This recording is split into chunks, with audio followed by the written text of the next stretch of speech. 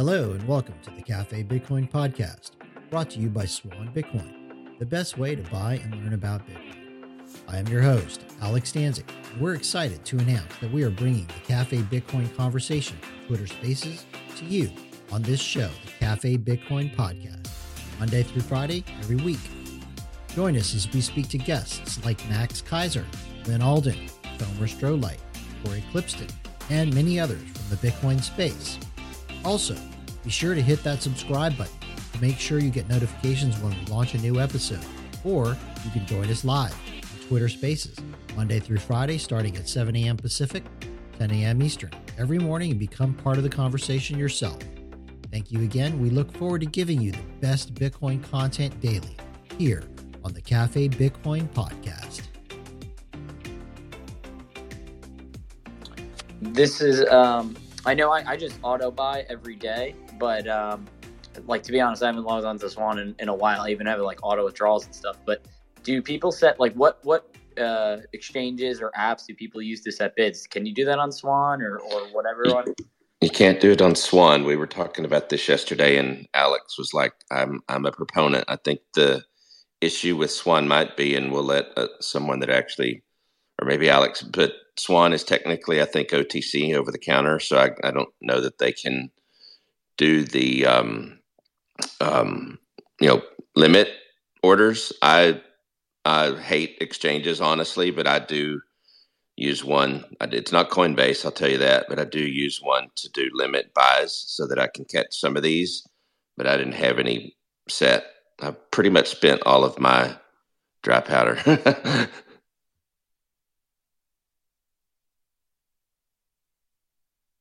Hey, good morning, everybody. Morning, Nat. Can y'all hear me okay? Yeah, you sound good. But yeah, Chris, one other thing I'll say real quick, a lot of people will set, if they have enough dry powder to do it, multiple limit buys kind of going down, maybe every 1,000, they'll put in a few and kind of do a dynamic DCA to try to catch that dip. But definitely, yep.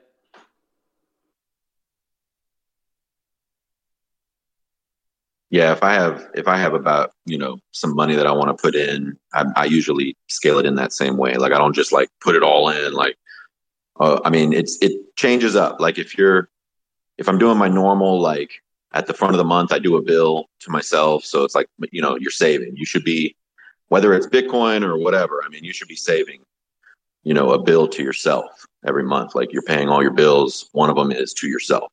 So you're okay, I'm going to pay this to myself. That you're going to put into Bitcoin. But if I do if you get some cash you've been holding, you're going to buy some Bitcoin, or you're watching the market tank and you're where can I jump in? I usually don't just throw it all on a number. I do like to ladder in because I'm trying to also protect my dry powder position. I don't want to be suddenly out and it really drops harder and I could have got a better deal. It's just, in the end, it won't even matter, I don't think. We're all just kind of playing mind games, right now. But if I can scrape more sats on a buy, I feel better about it. Hey, it's kind of fun to think that you had a strategy, though, right? Yeah, it's pretend. I play around with it sometimes, and I'm like, man, this is just pretend. I should probably just all put it in on a number. Who cares? But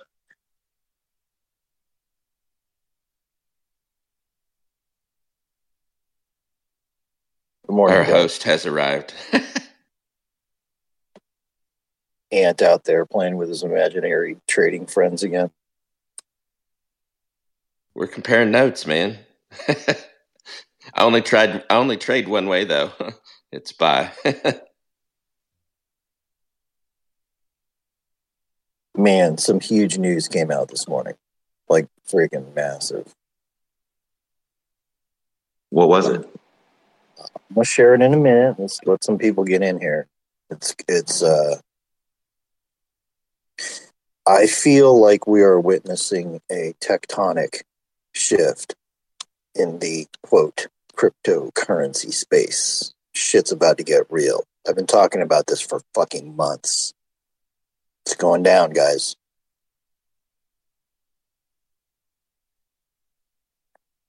Get in the lifeboat, baby. Don't get caught on the sideline. I think I know what it is, and if it is what I think it is, I mean, I'm not gonna say it, but I will when it comes out. Don't guess, man. Don't ruin it. No, I have a pretty strong suspicion. All I'm gonna say is, if you're invested in shit coins, you better get out of the fucking way. Yeah, I knew it. There's a freight train coming down the tracks right now, and it's gonna get real.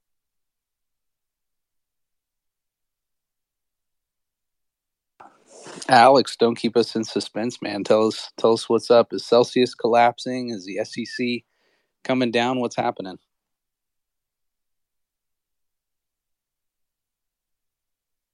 I will explain in a moment. We need to let a couple more people filter in here. In the meantime, good morning and welcome to Cafe Bitcoin. We talk about Bitcoins in here. We don't promote shitcoins like a bunch of these scammers. Boy, it's going to be tasty.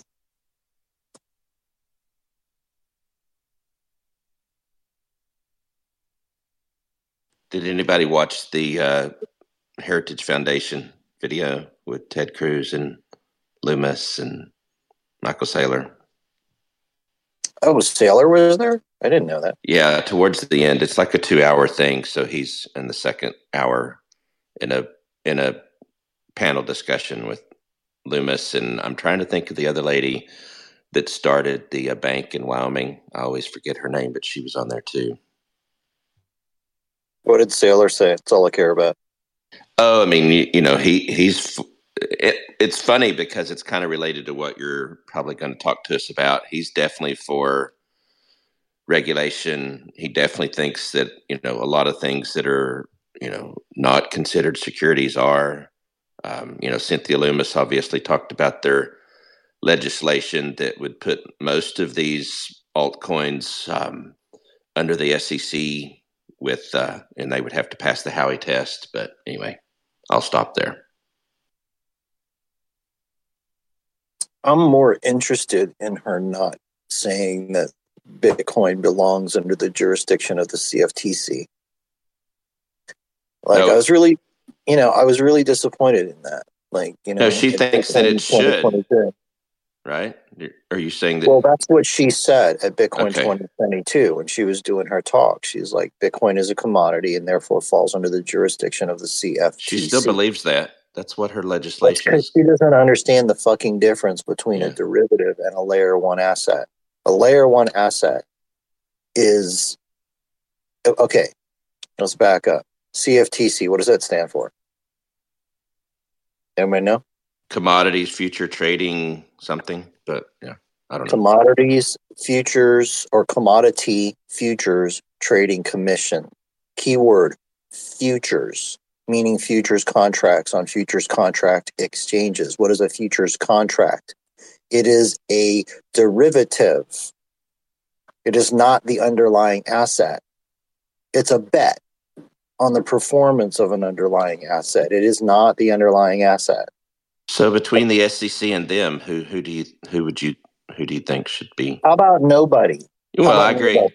Of course. Nobody needs to regulate Bitcoin. Nobody needs to. I mean, the fucking idea that human beings think they need to regulate Bitcoin is the problem.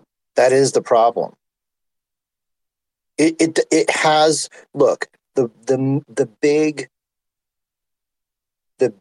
discovery, the big invention, right? This is like the discovery of how to harness electricity. The big invention in computer science was solving the Byzantine general's problem. What is that? That is removing the wickedness of man from the financial equation. That is what Bitcoin's done, among other things. There's many amazing aspects of Bitcoin, right? But probably the one that is the biggest advance for the human race is it removes the wickedness of man problem. And these people want to go back and they want to regulate. What does regulate mean? It's another word for government's permission. Control. Which is another word for control, which is right back to where we were before. They're missing the entire fucking point. It doesn't need to be regulated. Like, this thing about regulators wanting to control every fucking aspect of what every human being does on the planet is crazy. It's gotten to the point where at Davos, they're talking about how to monitor your individual carbon emissions. So what? They want to measure how much you're farting and breathing every day? Are you fucking joking me right now? This is how insane the regulatory bullshit has become, that they even think that they can get away with that. It's just mind-blowing. It's the wrong direction. That's what I think about that. Every time I hear licensing and regulation, what I hear is centralization and government control. What happens with licensing? Professional licensing, like if you're a doctor, oh, by the way, you can't actually have an honest conversation with your patient anymore, because if you do, we will remove your license. Yeah, and then they strip more and more away from your, right? It starts out Right. broad. It's the same as true. Anything that has to do with your income or your business or your finances, it is government permission, which also means government control. It's just fine as long as the people in government are perfect fucking angels. But what happens when they're not? It's fucked up. Excuse my French. If you're new to this show, it's an adult show. We do say things like that every now and then. They say it so casually too, like, the way that they just let this out of how they want to track everybody. It's like funny in the jokes, like in the, these comedies or these stories that we see with villains in it, heroes and villains, and the villain always gives away the plot, like the plan to the heroes are like, this is what I'm going to do, and then I'm going to do that, and I'm going to do this, and that's the vibe that I get from these guys. They're just sitting up there on stage telling us exactly like what they want to do. You're below them. You're below their level of existence, right? They're flying on the private planes. They're District 1. You don't count in the same category as they do in their minds. They feel that they have the right to monitor you and control you like that. Like one of these execs from Pfizer was basically saying, we are developing the technology to notify the authorities, quote, authorities, when you have taken your pill. And if you have not taken your pill, authorities would know. And in the same fucking conversation, he's like, imagine the compliance. Well, guess who the compliance is designed for? All you fucking peasants, not them.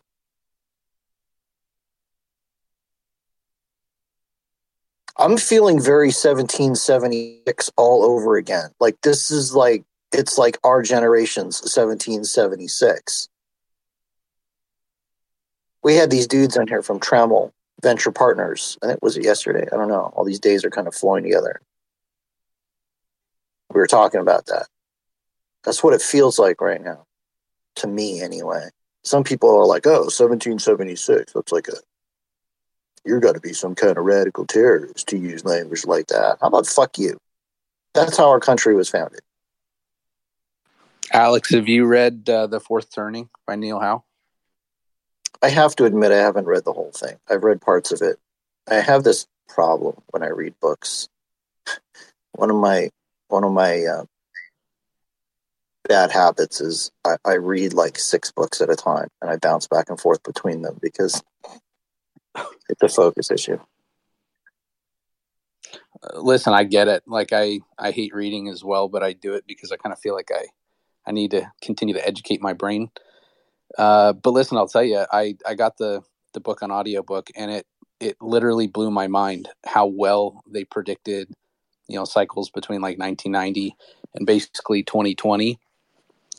And the premise of the book is that sometime between 2020 and 2030, we go through a political and social and very likely economic revolution that's just going to change, everything for the next generation, right? And you're talking about 1776, you're talking about new beginnings, potential for, some really weird, crazy shit to happen over the next few years. Like it's seems like it's absolutely in the cards. I mean, everything's lining up politically, socially, economically, whole 9 yards. I don't know. We'll see. I am still hopeful that Bitcoin is the peaceful path forward through all of this nonsense. And it's happening very quickly. The rate of adoption in Bitcoin continues to accelerate. And I think it's going to rip the face off of people, what we're going to see in the next 2 years. As the shitcoin casino starts to disintegrate, and I think it's coming over the next year or so, the world is going to be like, okay, well, maybe there isn't going to be a Bitcoin 2.0. Maybe Bitcoin is it. What is this Lightning thing? Oh my God. You're trying to tell me you can send any amount of money around the world instantly at almost zero cost? And there's no transaction limits. You're telling me, like, theoretically, if we get enough nodes rolling that, like, there could be millions or however many transactions per second we want.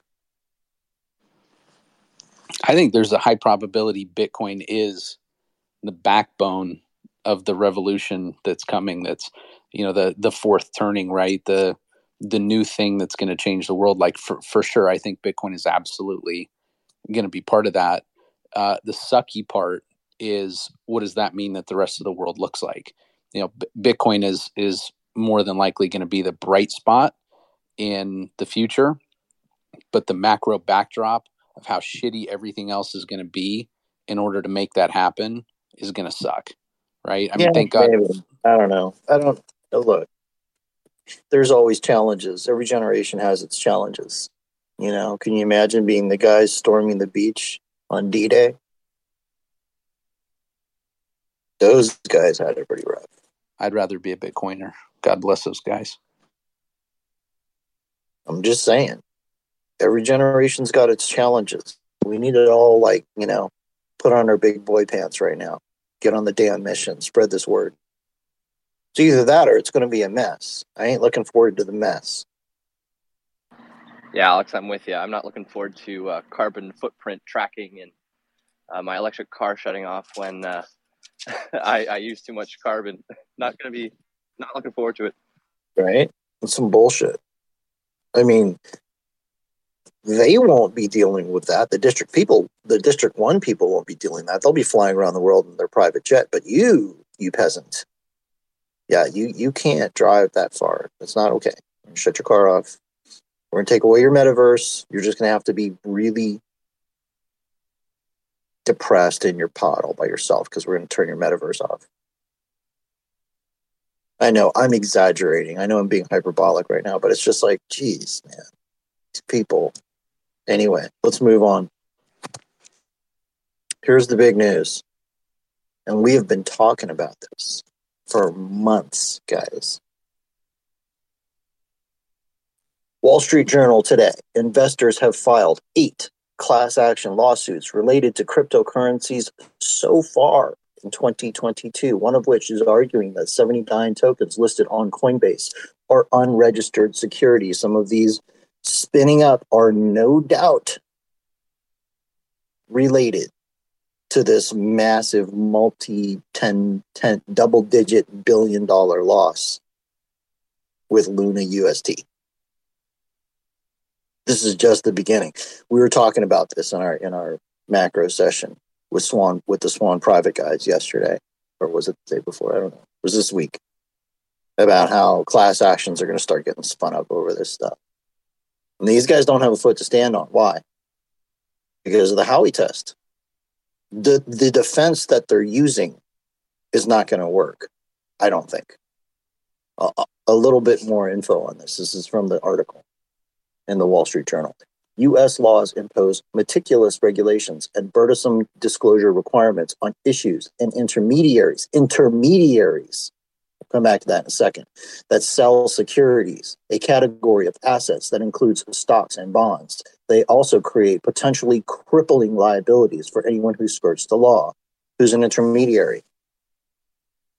Exchanges, Coinbase, Kraken, Binance. Oh, maybe anybody who's promoting them. I don't know. That's an extension, but I could see them getting named. Looking at you, BitBoy. Looking at you, BitBoy. And Rug Pal. Yeah. Well, they definitely said in. Sorry. Go ahead. No, I was just going to say, Alex, that they, in a different article that I read, they definitely called out the influencers that got paid, if you will, to promote some of these are in jeopardy of also being named in probably some of the stuff. This is what I'm talking about. Look, when you file with the SEC, you have to actually name the people that are promoting your securities. And they better hope to God that they have securities licenses to do this, the proper licenses to do this, or that they're a registered broker-dealer. And if they're not, they're breaking the law. Alex. So the Howey test. Go ahead, DJ. Yeah. Just want to say good morning and then also ask you, in this article, have they named the specific quote-unquote assets that they're going after? Like which shit coins? No, it doesn't matter. Like that, to me, that is a red herring. That's drawing attention off the actual core of the argument. The core of the argument is that every single fucking shitcoin out there, in my opinion, is an unregistered security. Why? Because they had a pre-mine. They gave those coins away to insiders. Then they sold it to retail. They raised capital, and they spent the capital building the business. And the people that they sold the coins to have an expectation of a gain. That literally is, by definition, the Howey test. And they promote it that way. They always, everyone I've ever seen, I can't think of the shitcoin promotion that I've seen that wasn't about, raising the return back to the investors on it, buying this thing now for the future gains that this product is going to have. 100%. What's the difference with Bitcoin? There was no pre-mine, guys. There's no central authority. There's no board of directors. There's no insider devs that were gifted coins. There's nobody that got paid coins from the central authority to promote Bitcoin. That's a clear difference.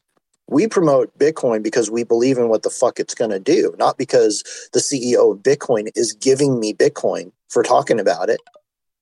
I mean, shit, if I'm owed Bitcoin for talking about it, I'd like to know who the fucking CEO is, please. Can I send an invoice?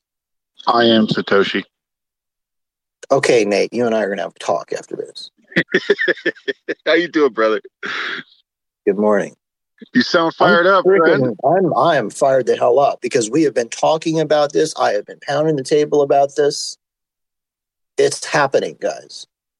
Here's more from the article. To determine whether an asset is a security, regulators and courts apply a 4-part test developed in a 1946 Supreme Court ruling over Orange Groves, known as the Howey test. It involves, number 1, an investment of money. Number 2, in a common enterprise. Number 3, with an expectation of profits. Number 4, derived from the efforts of others.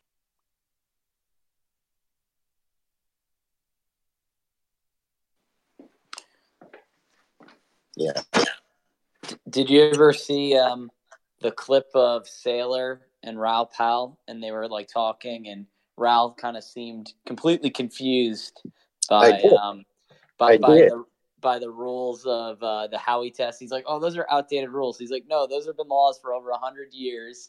And you could definitely see that Saylor's definitely more of an operator. Where I don't want to say Raoul's more of a speculator, but I guess that'd be a good way to describe it for macro investing or whatever he does. And like Saylor's like, no, if I were to do what you are doing right now, I would be like getting a knock on my door from the SEC. He's like, I can't just promote micro strategy stock, even though I'm like the CEO and on the board and stuff. That's considered like you can't do that. So yeah, it's crazy. It's a very good clip.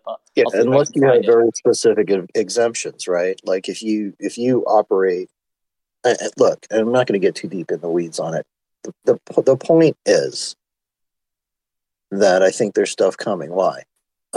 This is the argument, right? I'm going to read further. Crypto advocates say that once a token's underlying network becomes sufficiently decentralized, its value no longer depends on the efforts of an entrepreneur or manager. So it shouldn't be considered a security. So in other words, once we've dumped our bags on enough retail investors and enough retail investors own it, then somehow magically the thing is just going to continue on its own without the efforts of the insiders. Really? Like all of these tokens that are pegged, right? How does that work? I don't think so. Just about DAOs, bro. Yeah. So I have a dumb question, probably. We're going to restart the network, guys. Everybody stop trading for a second. We're going to restart the network. I mean, what does it take for these guys to like go, quote, like go legit? Like, why don't they just, I mean, what is the big barrier to registering and becoming the broker dealer, like doing it legitimately? Like, why are they risking all this to go with their shit coins instead of just, because they're pocketing tens of millions and in some case billions of dollars, man. I mean, there's a huge monetary incentive to do this for these guys. They want their money printer. And I would argue that monetary incentive is the entire point. Like, if you think about it, the only reason to not develop your amazing world-saving idea on Bitcoin is because you want to make more money off of it, in my opinion. Prove me wrong. Bitcoin removes the platform for the charlatan, the snake oil salesman, and the thief that shitcoins provide. There are no margins in Bitcoin. It's just you and me, brother. That's it. I agree to this price for the good or service you provide. There's no middleman. There's no margins to be had. It's just free enterprise. And you can't make money off that. You can't be the middleman. Well, what's interesting about these class actions is they're going to do what the SEC has not been able to do so far. They're going to wreck some of these guys. And, it's just going to be used as essentially case studies, I think, for what's coming in the future. Colby, did you have something you wanted to add? Well, just that most of these shitcoins are offshore, from what I understand. So it's much easier, instead of going through the regulatory framework of compliance, seeing as shitcoins are scams, the charlatans that they are, it's much easier to just go offshore and rug pull everyone, isn't it? No, I don't agree with that. I don't agree with that because they're doing their business through the exchanges, right? If they want access to the United States capital markets, they're doing it through U.S. based exchanges. Those exchanges are making a market in unregistered securities. That's what the lawsuits are about. So, Colby, the SEC claims jurisdiction over American citizens and residents, no matter from which country in the world you're selling to United States. So if they're incorporated in Cayman Island but are selling Ethereum or whatever to any American resident or citizen, then SEC claims that, or they say that's our jurisdiction. They don't let you sell. You need U.S. permission to sell anything to anyone in U.S. So it might be harder to go after them, but I would not be messing with the SEC. These guys are in trouble. I'm Alex, with you. You don't have a link to the article, right? That's not what I'm not saying that they don't fall under the jurisdiction. I'm saying that the SEC is not enforcing the securities law against these shitcoins, and they haven't done so, right? So that's why they're facing a class action, which may have that effect but the SEC hasn't really stepped in and regulated them. I don't think the SEC has the resources to go after every shitcoin. We're going down rabbit holes that are going to waste our time now, because we've had these discussions many, many, many, many times, and I don't want to rehash it. Because let's just summarize it for people who are new. Right? It's exactly what Jordan said. Number one, they don't necessarily have the enforcement. Look, there's over 10,000 shitcoins. You trying to tell me that they're going to have the lawyers necessary to make the cases against every single one of these things? I don't know. 18,465. Okay, and then on top of that, it's they've got all the VC money and all the lobbying. You know, you've got all the money behind XRP and all the money behind Ethereum and all the money behind you name it, lobbying in Washington, D.C. to create legislature that basically obfuscates the truth, that these things are centralized. They're all centralized. That's the key difference. They have controlling people involved.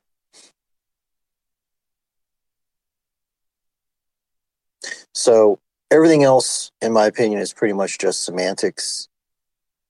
I think the day is coming. I'll make a final little thing from Gensler. I don't know how he's going to pull this off, but this is what he says. They know, he's speaking about the exchanges right now, that most of what they have on their platforms may well be securities. This is May 18th, about a week ago. And that they should move towards getting registered, or we're going to be the cop on the beat. We're going to be the enforcement actions. We'll see. But I don't know. I think class action lawsuits hitting these folks is going to be a lot more painful, probably, than what the SEC can do right now. Go ahead, Nate. Well, I was going to bring up some good news, if that's okay. By all means. I think we have talked about that topic enough, and if you want to switch it, we can. Awesome. I don't know if you guys are aware, there's been a bill in the Senate, and there's now a companion bill in the House for the Financial Freedoms Act, which will enable you to have your self-directed 401k to hold Bitcoin, just like it would gold or any other thing. It's still under custody, but you can do it now you will be able to, I should say, in your 401k as a self-directed 401k. That's cool. I mean, I don't know that we need somebody to write a law to do that. People are already doing it now. We got tons of 401k IRA. By the way, we don't talk about that a lot, but we can do that at Swan. Self-custody, I think, is the key there, but I could be wrong. Well, he said still under custody, right? It's a self-directed. But I mean, this is for tax structure and all that kind of other crap. But I am absolutely in the mindset of self-custody and all that beautiful Bitcoin noise. Well, I'm just with Alex on what he was saying. Unless it actually makes it absolutely clear and legal to self-custody, you can already have your Bitcoin in a 401k or IRA. So this the language is it's very specifically ambiguous into the point where it's talking about all assets, all like kind of those kinds of purchases. It doesn't specifically say Bitcoin, but it leaves the door open for anything, basically.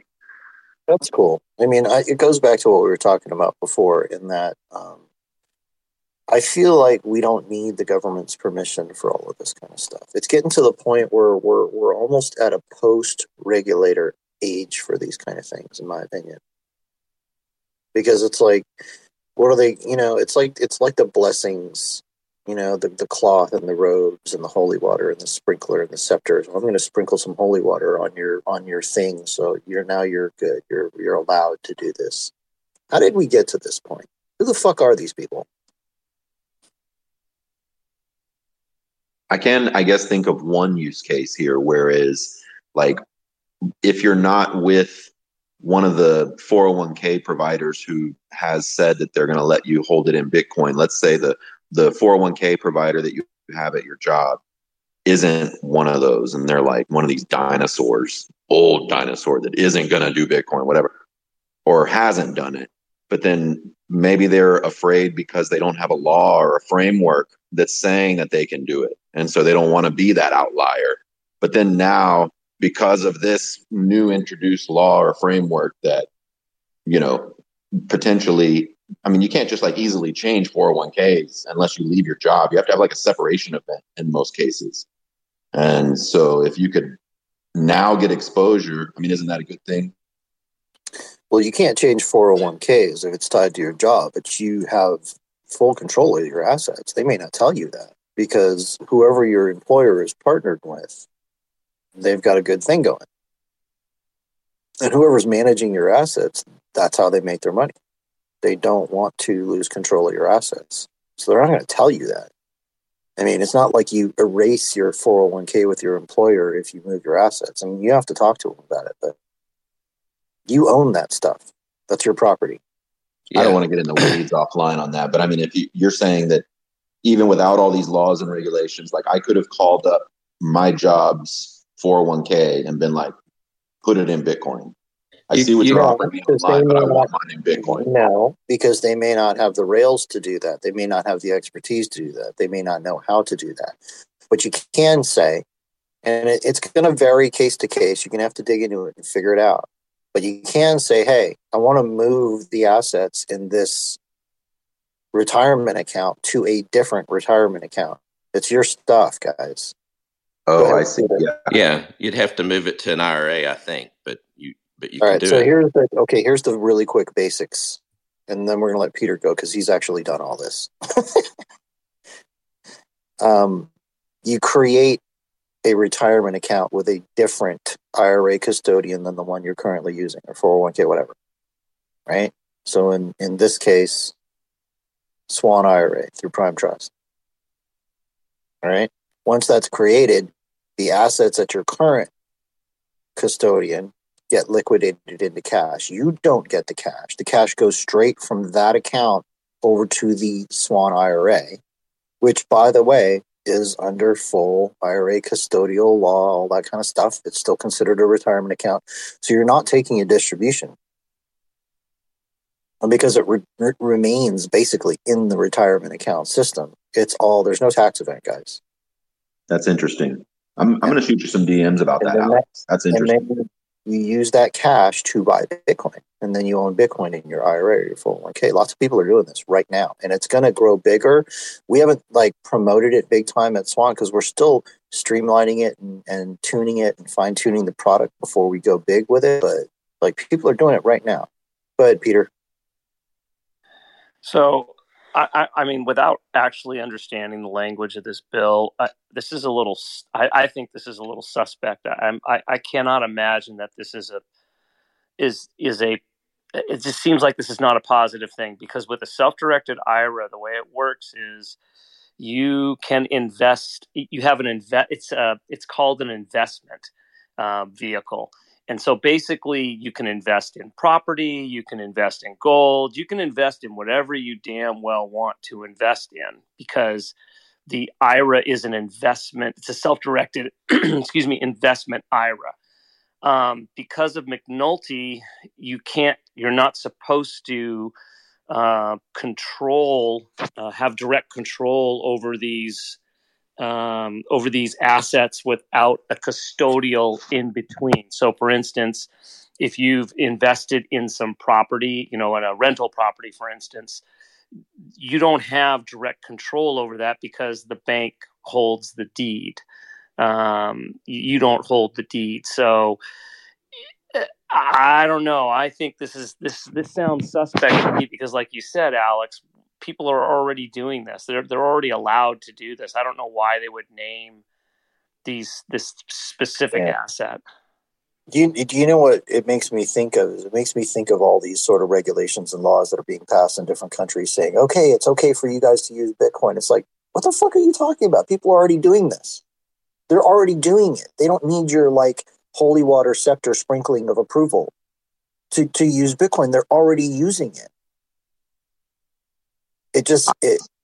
It blows my mind that this group of people, the District 1 people, think that they somehow have been granted by God with the power to determine what they're allowed to do. Kind of pisses me off just a little bit, just being honest. I agree with you, Alex. I just think that there's still a lot of people who are who won't move unless they have something like that. They're afraid to move unless the government tells them it's okay to. Well, particularly in legacy finance. Now, this is where we just start talking about institutional money. We just saw this, right? I think it was Visa MasterCard. One of the VPs from Visa MasterCard over at Dalo was talking about, well, Bitcoin adoption is going to happen way freaking faster than you people think, because people kept asking apparently on different panels, hey, is SWIFT going away? What's going on? The world is changing so fast. We don't even understand what's happening. And those guys are like, well, there has to be more clear regulations before, the execs of large corporations are going to be willing to move on these kind of asset classes. Meaning, and we talked about this yesterday or the day before, the old guys in the freaking company don't understand it yet. But that's because they're under the jurisdiction of governments that can pretty much wreck their businesses. Individuals have a completely different set of circumstances and risk profiles and ways to operate in terms of Bitcoin that makes us very sovereign. Go ahead, Anders. Regarding regulation, I agree with you. I think most of us want less government. But in terms of regulation, I think what is kind of key is countries where they don't want to tax you capital gains on number go up means, the price of Bitcoin goes up in terms of dollars or whatever currency. The countries like El Salvador that let you use it as a money and say, of course, we're not going to take some of your money. If your money goes up in value, that's just good for you. You have more purchasing power. But I think that's what's really kind of key and important and to us. That and in Europe, actually, there are several countries that don't have capital gains on Bitcoin, like Germany, Portugal, Switzerland. I'm sure some of the smaller ones, Luxembourg and Liechtenstein, Monaco and Malta as well. They don't capital gain tax your Bitcoin, and neither does El Salvador, of course. Yeah, but see, okay, I don't know if you guys are. This is what I see. Like, if I were to look at all the different things that are happening and do a little connect the dots game, where I'm like drawing a picture, right? What I'm seeing is the entire ecosystem is being driven from the grassroots level. It's individuals that are driving this. That's filtering up to companies. That's filtering up then to governments. And this is the game theory of Bitcoin. And it's happening in real time. We're watching it happen. Like, we have this, Swan Advisor Services. What's it about? It's about providing a platform similar to Schwab or Fidelity, where financial advisors and registered investment advisors have a platform where they can bring in all of their clients, basically, and buy Bitcoin, because they don't know how to do it. Why are so many of these FAs and RIAs interested in it? Because their clients are demanding it. Same thing with JP Morgan, same thing with Goldman Sachs. The clients are demanding it. Like, it's not like District 1 people want to do this. They're being forced to move because the clients, the people, the plebs are demanding it. And so this tug of war between draconian, we're going to tell you, all of you peasants, what to do, and we're going to monitor your farts and your emissions and tell you when you're allowed to buy groceries and exit your pods and walk down the street, because if you go too far, there might be a pandemic lurking around the corner that's going to fucking jump out of a dumpster and infect you. There's just this tug of war going on, and I see the whole thing being driven from the ground up. Just my opinion. That's like anecdotal, like my observation. Go ahead, Peter. I just wanted to make a correction that the Germans do charge capital gains tax, but not if you hold for longer than a year. Yeah, that's still really good. How do you even enforce it? Like, when Bitcoin starts to become used in transactions, how many billions of transactions occur every single day on this planet? How the fuck is anybody going to enforce that? Tell me. So somebody give me a plausible explanation about how that's going to work. There's no doubt, Alex, that Bitcoin now already is seeing a circular economy where things are not being filed in terms of and it's outside the system and is not being taxed, part of that circular economy. But the way they enforce it is, if you're trading on exchanges, that they have the numbers, that's all fed to the IRS. But the circular economy where people are just trading peer to peer is growing exponentially, and they're not. That's not a lot of that is not being reported, I think. So okay, so let's say, for anything under, let's call it $500, right? There's little transactions that go on all the freaking time. You're trying to tell me every single Lightning node operator is going to report all that stuff? No, that's what I'm telling you exactly. They won't be doing that. I mean, not only will they not be doing it, how the hell do they track it and enforce it? Like, that's an entirely different ball of wax, man. The whole reason for the Vax Passport, the movement license, the Global Digital ID, the CBDC, is because then they can track and control you with compliance, one of their favorite fucking words. By the way, I hate that word. That word started coming around, FATCA, around 2010 when that shit started happening. When every financial institution in the world now needed to have a compliance officer so that everybody was compliant with what District 1 wanted. Enron. Some bullshit. Go ahead, Peter. I just perused the CoinDesk article that Take the Ride put in the Nest, and it deals with 401ks, it looks like, not self-directed IRA. So I think it allows you to self-direct within the 401k. If you look at the bottom of that tweet chain, I put the direct link to the amended language altering the Security Act of 1974, which is what this proposes to do.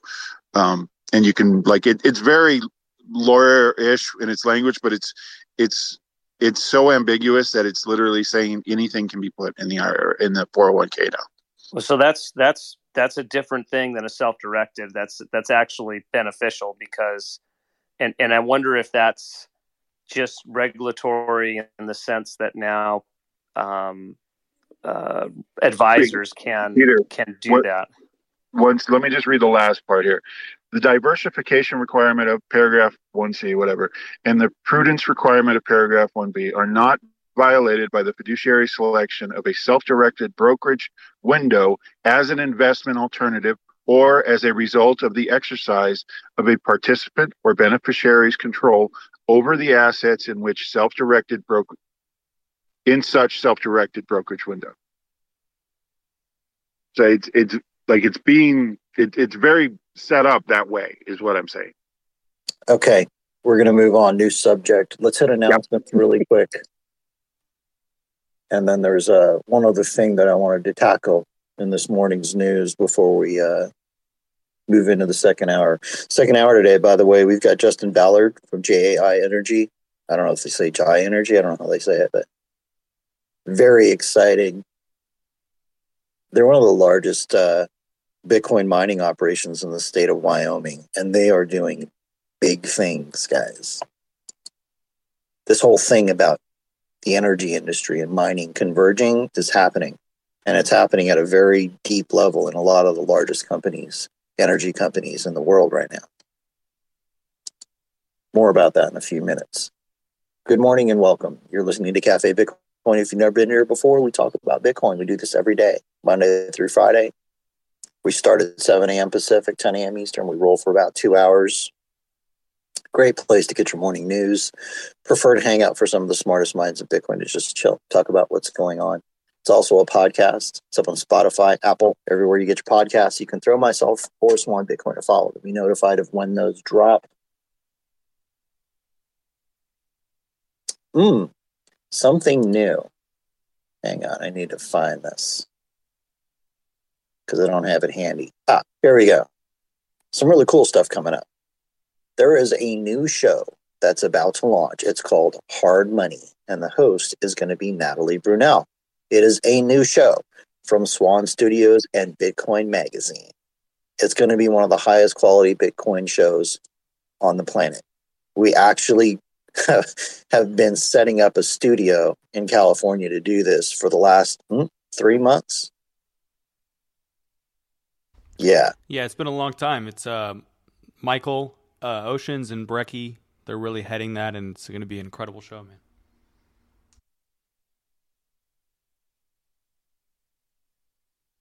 Okay, and then finally, Swan Bitcoin. I work with Swan in the Swan Private Division. If you want to know more about that, you can shoot me a DM. Anybody doing substantial buys of Bitcoin, you want to do it with a Bitcoin-only company. You want to support a Bitcoin-only company. Plus, you want to get access to our deep bench of experts who can talk to you about everything from inheritance planning to self-custody, multi-sig, just anything that has to do with Bitcoin. If you don't understand it and you want to understand it, we will give you one-on-one time, as much access as you want to our team to figure that stuff out. You can shoot me a DM if you're interested in that. Okay, moving on. Next thing in the news. We have this marker that I call "We're over the target, sir." So apparently, Lagarde is out there again trying to shit on Bitcoin and crypto. I have a clip of her getting roasted that I want to play. So give me some great advertisement for us. I mean, like the best, the greatest, huge. Yeah, this is awesome. So give me some. Tell you what, let's look at our available symbols here.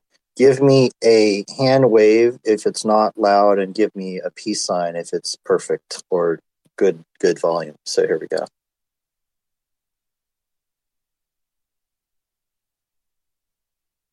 Is it just me or I can't hear a thing? Yeah, I can't hear anything. Damn it. It's definitely not too loud. Too loud? Cannot hear anything, Alex. If you want I said it.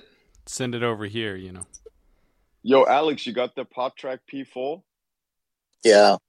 I heard you're, enjoying that. He doesn't like Mine it. is coming He today. doesn't like his. He wants to get the new thing. Yeah.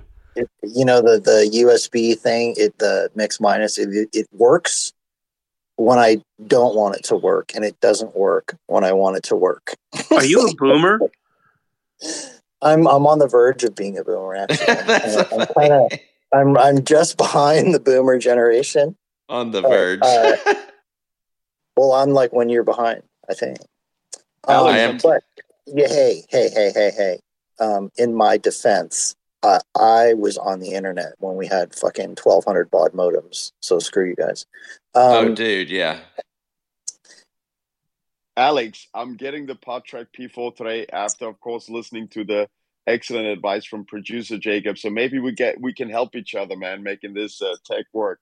No, look, it works. It works great. I'm just a monkey with this stuff. I'm gonna get a Roadcaster though. Hey, Jacob, grab that link. You see it in the team chat? Yeah. Give me just 2 seconds. Okay, so in the yeah, just fill the airtime while we're doing this.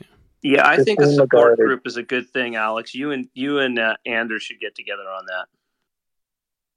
God, what did I do to deserve this kind of roasting?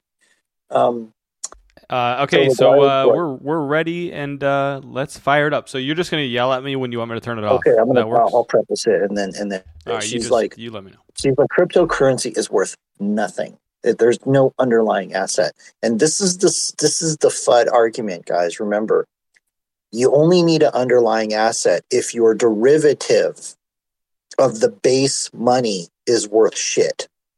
Okay, and a lot of people are confused about that because fiat money today has no underlying asset. It used to.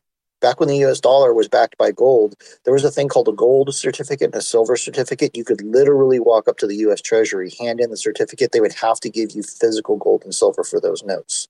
If you look at a US dollar today, what does it say on the bottom? Federal Reserve note. What's a note in financial terms? It's an IOU. It's a promise to pay. Promise to pay what? If you walked up to the United States Treasury today with a United States note and said, give me what you owe me for this thing, what do you think is going to happen? The District 1 police are going to escort you off the fucking property. That's going to happen because they're going to think you're a lunatic. Why? Because it's backed by nothing today, guys. Nothing. And all fiat currencies operate that way. So roll with the clip. Christine Lagarde's getting fucking roasted in this thing. I love it. There is this graph about the balance sheet of the European Central Bank and the money that is on there now. And here it is. What I would like to show our viewers and ask the question about is, this is going over 8 trillion euros now. Mm-hmm. And isn't what you just told us about the cryptocurrencies, don't we see a gigantic bubble here on your balance sheet with the euro? And isn't this graph very nerve-wracking? Well, I can tell you that there is 0 crypto assets in the balance sheet of the ECB. That I know. Point number one. Well, I just don't want any ambiguity about it. Yeah. But you have to think in terms of counterfactual. If we had not decided on March 18th, when we put together the pandemic emergency program and then subsequently increased the volume of commitment that we made to the European Union economies, we would be in a devastated situation. So I don't regret any of that move that we took on that day, which was 4 months into my job, to significantly increase the size of the balance sheet, because that's all we had. Yeah. Otherwise, the economy would have collapsed, and it would have been even accelerated by a financial crisis. You had to do it. It was the COVID crisis. You say that's what we needed to do. But how do you get it? It will come. It will come. In due course. Yeah. How? In due course, it will come. Yeah. No, but do you because sleep at night when you see this? Of course, I have to sleep at night, and I have to worry every morning. Yeah. Yeah. Okay. Over here. I was wondering, do you own any cryptos yourself? No, I don't, because I want to practice what I preach. And then I know how it works, and I actually have a son who invested in cryptos. Yes, so I follow very carefully. And what have you taken away from that? That I would not put my finger in there. And he didn't listen to your advice? No. No. He's a free man. He is, yeah. Did he lose a lot? He wouldn't tell me.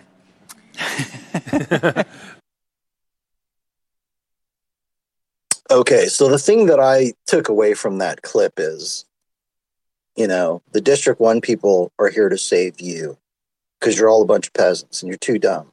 You're too dumb. We're here to save you guys. Just making sure that's clear. But her son's a free man, and he can play with cryptocurrency, and he can play with cryptos. But they're going to protect the rest of us. But he's a free man. This is the same woman that said the other day that old people should just kill themselves for the benefit of the children. Wait, what? Yeah. She suggested euthanasia for older people because we're overpopulated. Are you serious? Dead serious. I think she should volunteer then. She should be the first to take that medicine. If that's what she wants, go for it. Yeah, okay, but see, here's the thing you got to remember, Anders. You're still missing how this works, right? All of this stuff is for the peasants. It's not for the District 1 people. The District 1 people have a different set of rules that they go by. Yeah, it's never for them, right? It's never for them. Her answer to how are they going to get rid of the balance sheet is troubling at best. I mean, She said it will come. She had no answer for that. It was just no answer whatsoever. It will come. Yeah. Okay, you gotta watch the video. What she doesn't want to say, what she doesn't want to say, because it would freaking terrify people, is we're going to do it by inflating the shit out of this stuff. Right? There's two options on government debt. When your debt to GDP levels reach a certain point, there's only two options. You either default or you inflate it away. Okay? And the inflating it away thing is where they get the whole you will own nothing and be happy, because it's an extraction of wealth process from everybody, the entire world, into the hands of District 1. They can't actually say that. Exactly. And she started off the thing by saying that, we had to do this. We had no choice. The world would have been wrecked. But the result of this is the world is going to get wrecked anyways. It's just going to happen later rather than sooner. Yeah, it's going to happen in due course. After we basically remove all the wealth of you peasants through inflation and transfer it into the hands of District 1, then it will be all okay, guys. Yeah, once everybody gets wrecked and people die and we lose a bunch of the population from murders and everyone's wealth gets wrecked into nothing, everything will be okay. Well, not everyone, because as Alex was saying yesterday, Bill Gates is buying farmland. BlackRock is buying housing. There's people that are moving towards, the smart money is moving towards hard assets. Yeah, that's how it works, though. That is the game, literally, right? The Cantillon effect. As assets increase, they can liquidate it. They can use the cash to buy hard assets. When you go into these kind of currency collapses, that's the trick. That's what you do. You invest in hard assets. What is Bitcoin? I would argue it's the hardest asset that humanity has ever seen.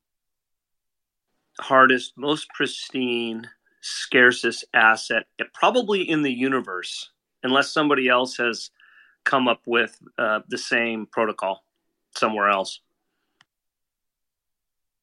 You mean Bitcoin 2.0? The shit? No. I don't mean Bitcoin 2.0. I mean if there's another intelligence somewhere in the universe, and that other intelligence has discovered Bitcoin, whatever they call it, whether they call it Bitcoin or whatever they call it, but I mean, that's the only, because there's only 21 million of them. I can't think of anything besides anything that is not a conscious being.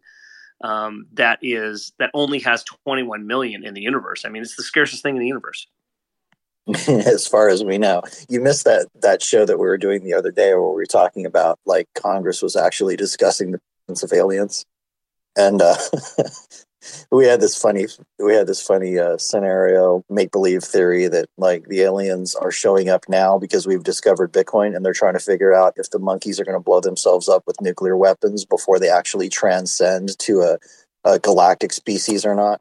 It's kind of like a game show, a reality TV show. Okay, so what a discussion. To kind of reset the energy in the room a little bit, because Jacob is on the back channels complaining, saying we're a little too doom and gloom. We need to be happier. We were pretty sarcastic. Okay, to me, it's sarcasm. I have a lot of hope for the future because of Bitcoin. Excuse me, sir. Do you have a permit for that hope? I don't think you have a permit for that hope. You need to register. I need to apply for a license to have hope. Well, according to certain people at District 1, you're not allowed to be happy unless you've already been removed from all your property, right? Okay, moving on. I think we beat that thing like a... Yeah. What a room to walk into, huh? Where's today's special guest today is Justin. Do we have Justin up here? Yeah, we do. Good morning, Justin. Yeah, what a room to walk into today, huh?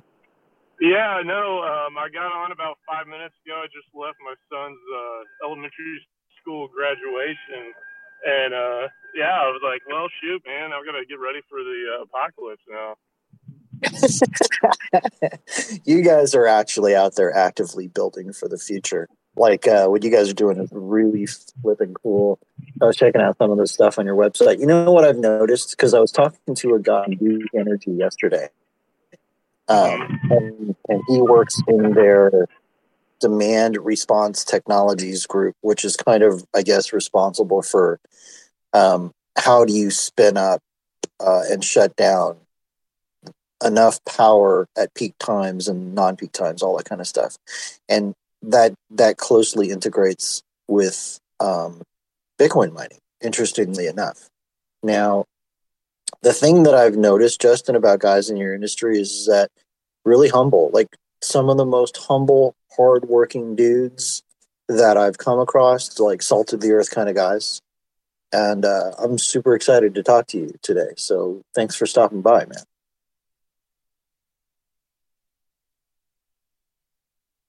This is where you say, yeah, cool, man. Thanks. I'm glad to be here. Oh, yeah, sorry. I was on mute, man. My bad. I was actually talking, so yeah, I'm sorry. It's all good. Is that I agree with the humility comment, and that kind of comes along with working in commodity price-driven environments and industries. So I worked in oil and gas for a long time before I got into the Bitcoin mining side, and it's very similar in these kind of cyclical booms and busts. And yeah, you can get humbled real quick. So you just kind of learn to carry that with you. Yeah, it's really cool. Like, I don't know. I'm just looking at some of the pictures of these trucks that are rolling out with these huge rigs full of. Do you roll them out? I mean, I know we're getting a little past the intro part already, but I'm just excited to talk about it. Do you roll them out full of miners, or do you install the miners after these things are on site? How's that work? No, yeah, we install them after they're at site. It's too much capital at risk. You don't want them falling off the racks and all that. So yeah, we get out there. And, yeah, we get our whole team out there, and we're all loading miners up and moving on. Never thought about that. Never thought about that. It makes sense though, because if one of those things is full of miners, right, and it's being transported, if that truck, something happens to that truck, I get it. It's almost like transporting gold, only it's Bitcoin miners. Right. I would actually rather transport bricks of gold that way than I would those miners. They're more valuable to me than a brick of gold right now. So, it's a tedious process, and it's a lot of manual work involved with it, but it's all worth it. And yeah, like you said, we're trying to build for the future, and I've successfully orange pilled my soon to be 5th grader, so he's going to be out there helping us load stuff up before too long. Outstanding. The next generation of Bitcoiners. These people, you hear this terminology where people are like an internet or a technology native, right? And this next generation coming up are going to be Bitcoiner natives.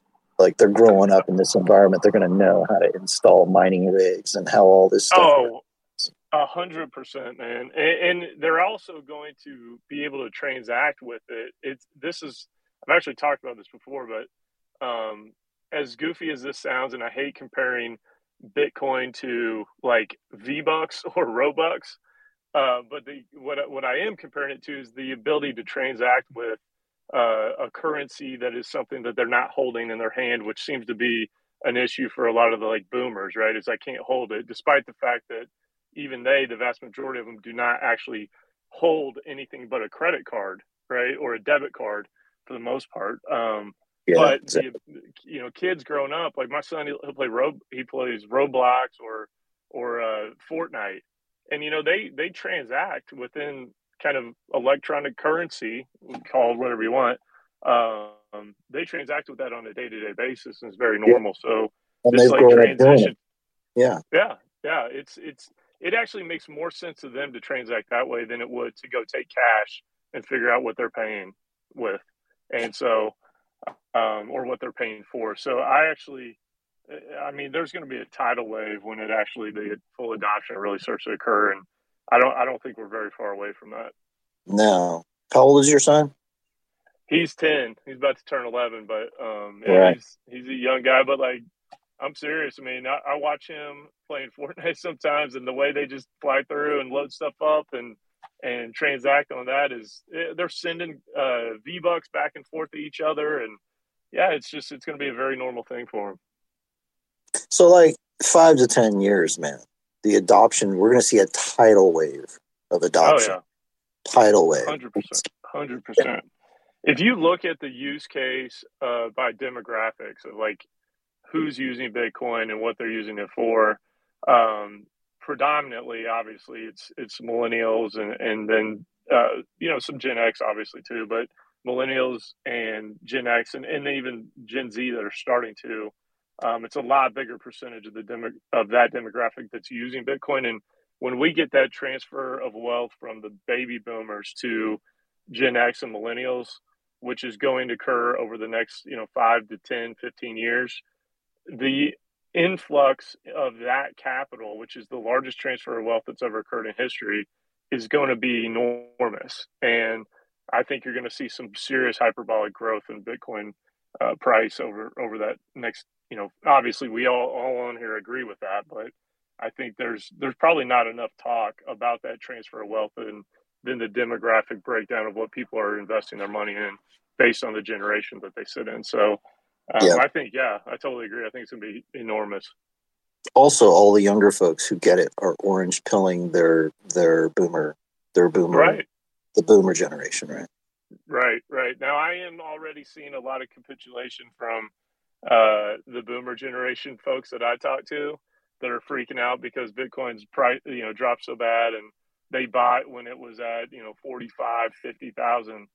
And I'm like, look, this is just part of the process. Like, you need to buy more now. Oh, they kind of freak out a little bit, but I've met more and more that are getting the whole thesis behind it, rather than just looking at, buying it from a FOMO standpoint. So yes, even the boomer generation is starting to come around.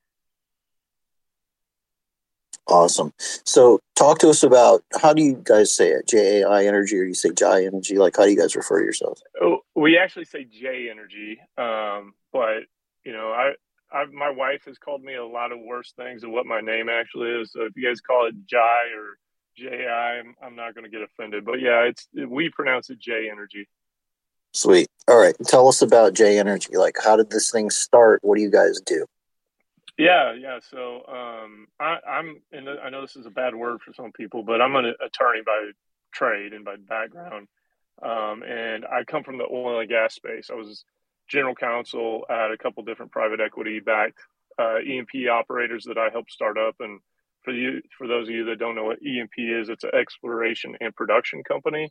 So we'd actually go out, explore for oil and gas, and then produce it by drilling wells and bringing it to market.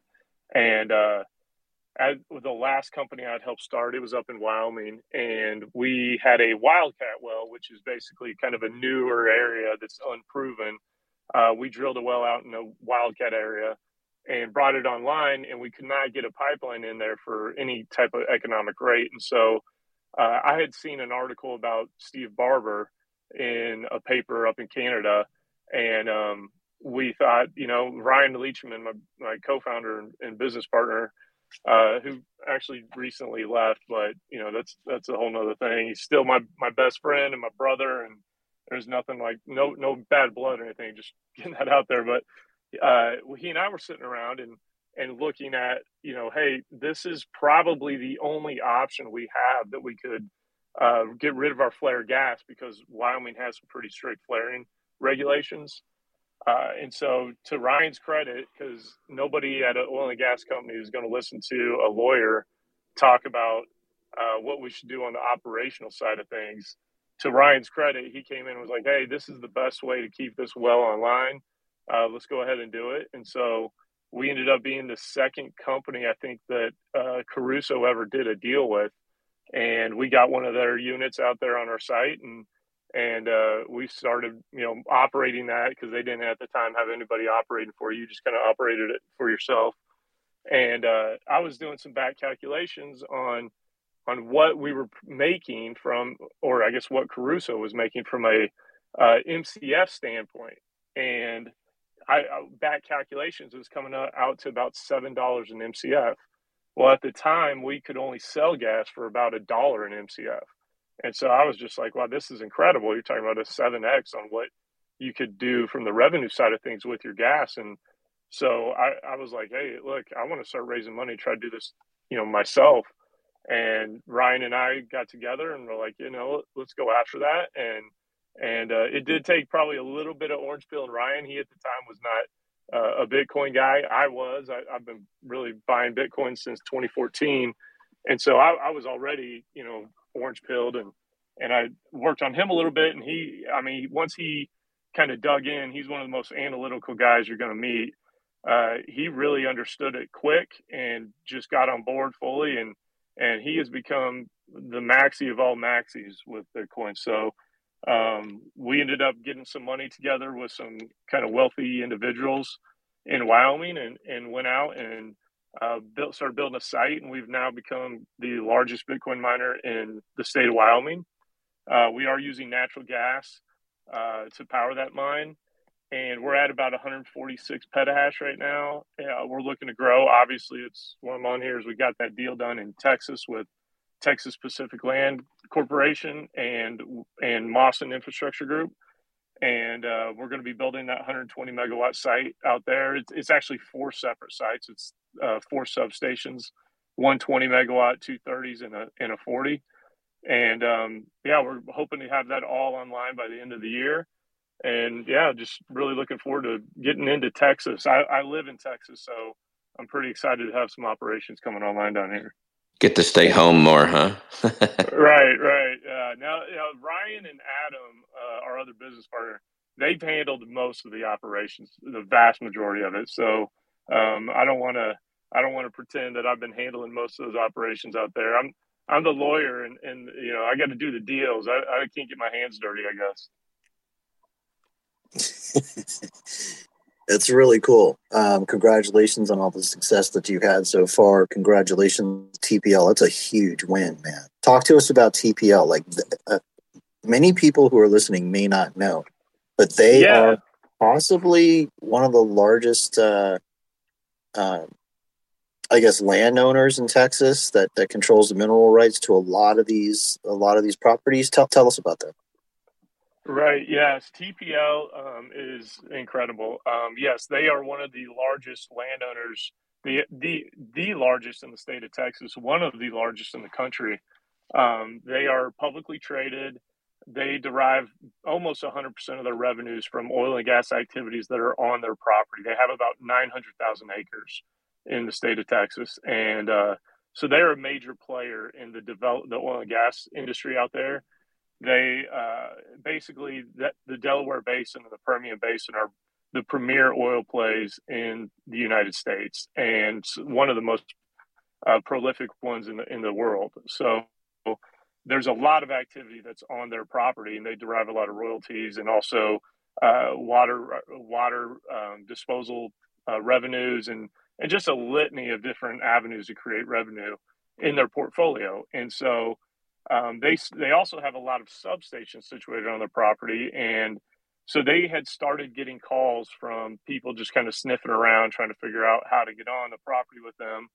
Well, coming from the oil and gas industry, I had already done a lot of deals with TPL in the past and interacted with a lot of their staff in the past. And in fact, one of the guys over there, Kevin Pierce, he was the director of land over there at TPL, and he and I started talking after he saw that I started Jay, and he just kind of let me know, like, hey, we've been getting some inquiries from different groups, some of them very strange, a lot of Chinese companies also that were just kind of sniffing around, and they just were not real sure on kind of what it was about. And so really over the past 9 months or so, I spent a lot of time orange peeling them, and they just kind of picked it up and ran with it and recognized that, hey, this is an opportunity for us to get involved in something that could be really an enormous value driver for them in the future.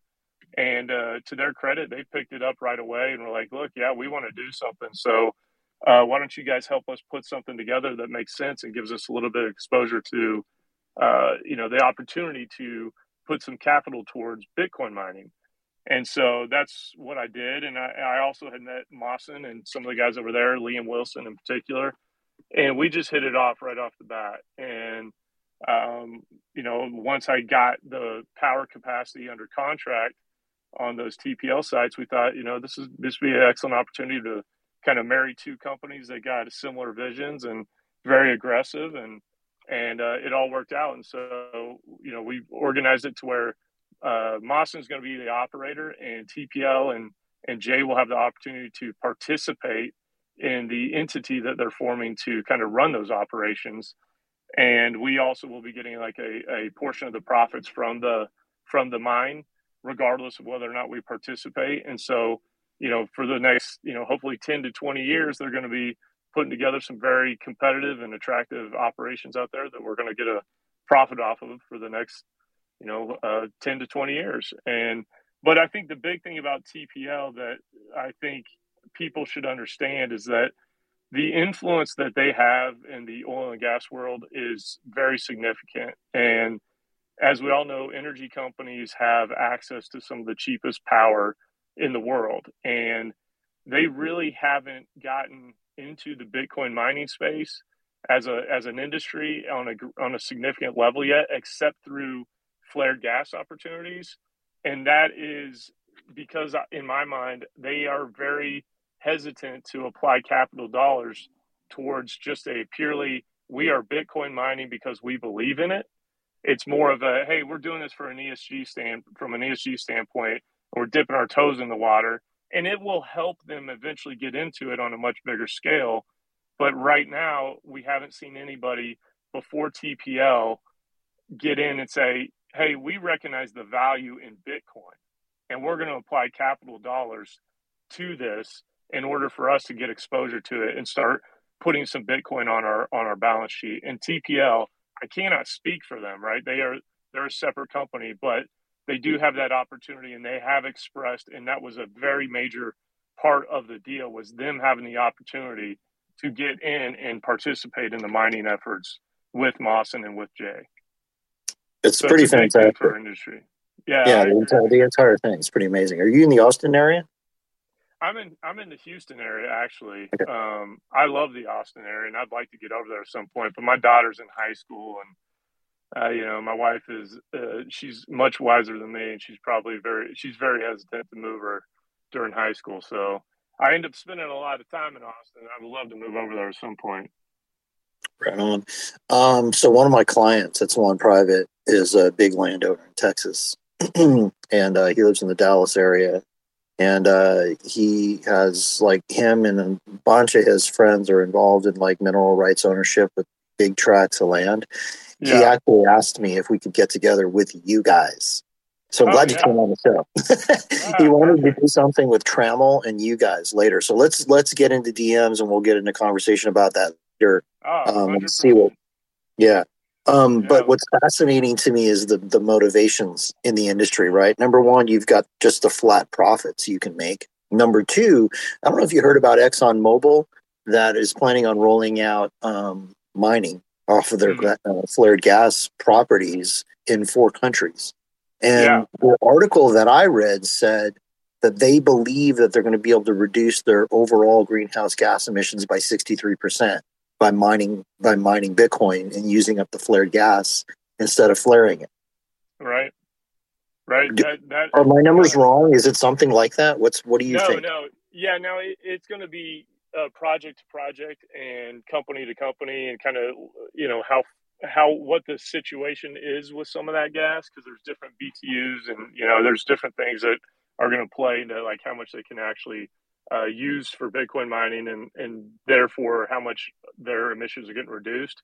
But yeah, in fact, something that I wish I would hear more of is the not just emissions overall, but methane. Methane's a bigger issue than CO2, and the methane reduction when you're burning it via these gen sets on site and using it to power a Bitcoin mine, you're reducing the methane emissions by like 98% in some cases. So it's, that overall number is, I that does not surprise me at all. And I think that's very accurate.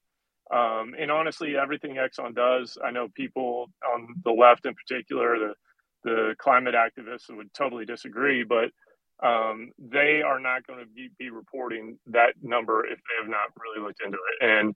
And that is in line with what we find and with what you're going to find most experts agreeing with. That's a reality. That number's real, and that's something that is huge. And it's, when you talk about Bitcoin and energy usage, like, that's something that you would think that a lot of the climate activists would be like, look, this is a huge benefit for the climate and their goals. So it's something that they should wholly embrace and really make them realize that Bitcoin, it can cure and solve a lot of issues. We say that a lot. Bitcoin solves this. Bitcoin solves that issue. And I think we're going to be moving to a situation where you're going to end up having regulatory bodies in the oil and gas industry not allow any type of flaring, because there's almost no use or no reason for it at this point. There'll obviously have to be exceptions at some point, but the vast majority of emissions from oil and gas flares should be and will be eliminated because of Bitcoin. Yeah, which is fantastic, which is exactly the opposite of the argument that some of these ESG green energy people are trying to make against Bitcoin. There's 100%. This paper that just recently came out, and what's exciting to me about this is it's the energy industry itself that's refuting these bullshit arguments that these politicians are coming up with. It's fantastic. There's this paper. It's called Quantifying the Potential Impact of Bitcoin Mining on Global Methane Emissions. And in this paper, it's saying that one of the big misconceptions is that burning methane releases CO2, which will increase our carbon emissions, when actually, according to this article, the reverse is true. It says that both CO2 and hydrocarbons like methane contribute to climate change. However, over a 20-year period, methane has 84 times the warming effect of CO2. Right. And that combusting methane or to generate power actually decreases their emissions by 84 something times. I don't know. It's a lot. It's like 3,100%. But when I say combusting, I mean using it in generators to power Bitcoin. Right. Which you would think, right? That and those are facts, right? That is based on all the research and and looking at how these things, how the methane, what comes out on the other end after you're burning it. So this is something you can actually measure, right? And with that kind of proof behind you, it shows that this is a completely hypocritical argument when you're looking at what a lot of the climate activists are doing. And, I don't mind saying people like Elizabeth Warren, this is more of an attack on Bitcoin than it is on what Bitcoin can do from an environmental standpoint. And even if you take it further and look at the argument of just it's using so much energy, we're talking about a worldwide network, right? That is what Bitcoin is. And so we need to stop comparing it to things that are not worldwide impacts. We need to compare it to things that are similar situated businesses or industries or act in the similar function, which is the banking industry, Visa, MasterCard, and what kind of footprint and environmental impact they have. I haven't seen anything that really breaks that down yet, but I want to, and I am very confident when you start comparing more of an apples to apples situation, it's going to be much closer to like, hey, look, this is actually a wash, or Bitcoin even comes out ahead a little bit. So, Yeah, I know that's just an opinion, but yeah, I'm looking forward to it. I think some of the best arguments are going to actually come from energy producers in the space starting to mine Bitcoin. Let's hit some announcements real quick and we'll continue with the conversation a little bit. Have some more questions. We'll let the panel start asking questions, people from the audience, etc. You're listening to Cafe Bitcoin. Good morning and welcome. If you've never been here before, we talk about Bitcoin. It's a great place to learn. We do this every day. I apologize. My wife called while I was on there and it cut me out. No worries, man. We'll keep rolling here in just a second. As far as Cafe Bitcoin goes, like we do this all the time. Monday through Friday, we do it 7 a.m. Pacific to 10 a.m. Eastern. We roll for about 2 hours. We talk about all things Bitcoin. It's also a podcast. It's up on Spotify. It's up on Apple, everywhere that you get your podcast. You can throw me a DM. I'm sorry, a DM. A follow if you want to be notified. Also, Swan Bitcoin if you want to be notified for when those drop. Mark your calendars in November. The Pacific Bitcoin Conference is coming up. This is going to be a fantastic event. Bitcoin only. Everybody, of course, is welcome, but we're going to be talking about Bitcoin, not those other things. Finally, I work at Swan Bitcoin with Swan Private. If you want to know about Swan Private, shoot me a DM. I'm happy to talk to you about that. It's basically a one-on-one concierge kind of service. If you want to take a large position in Bitcoin, don't quite understand it yet, want to learn more, this is an opportunity to get direct one-on-one personal access to our deep bench of experts that will answer all kinds of questions that you may be wondering about. How do you buy Bitcoin? Why do you buy Bitcoin? What kind of positions should you take? What's the market probably going to do? Inheritance planning, custody issues, hardware wallets, all that kind of stuff. We're here for you. You can shoot me a DM if you want to know more. Also, if you own a business and you want to put Bitcoin in your balance sheet, Swan Bitcoin is a great way to do that. Some of the fastest onboarding in the industry. I've seen it happen as fast as 48 hours. Sometimes it takes a couple of weeks, depends on paperwork and stuff. But I've heard horror stories of other platforms taking way longer. And if the current events continue to play out, the things that we were talking about this morning in regards to these other platforms and unregistered securities, Swan's probably a much better platform to use. That's just my opinion. All right, let's keep going. I believe Shane's got a question. Go ahead. Yeah, Justin. Hey, thanks for joining. My question's related to your announcement with TPL. If I understand it right, that's all on grid, if you will. And I know, obviously, you've talked about, flare gas and all that. Does TPL also have, or it sounds like they must have oil production on the land that's under their control? Do you expect in the future that you'll do flared gas mining as well with them? Yeah, I do. They have, with 900,000 acres and the level of oil and gas activity out there there's tons of opportunities. And Right now, obviously, gas is exploded. I've worked in oil and gas for a long time, and I've never seen these type of prices. So it's a unique environment we're in right now, because even getting on grid at this point is getting very expensive. And so there's going to be a much more, in my mind, this is just my opinion, there's going to be a bigger emphasis now on finding things behind the meter, and also these large scale, scalable flare sites. And those are few and far between, to be very honest. The narrative with flare gas is, the Bitcoin mining, like we're going to build big Bitcoin mining companies from flare gas. And a lot of times we talk about the overall number of MCFs that are flared on a daily basis. The reality is there's very few flare sites that you can actually scale as a miner on. And so when you find those opportunities, those are going to be very, very valuable going forward, because you're actually going to be able to get to a much cheaper price than what you are on grid right now. Now, I do believe in the future the oil and gas activities is going to pick up.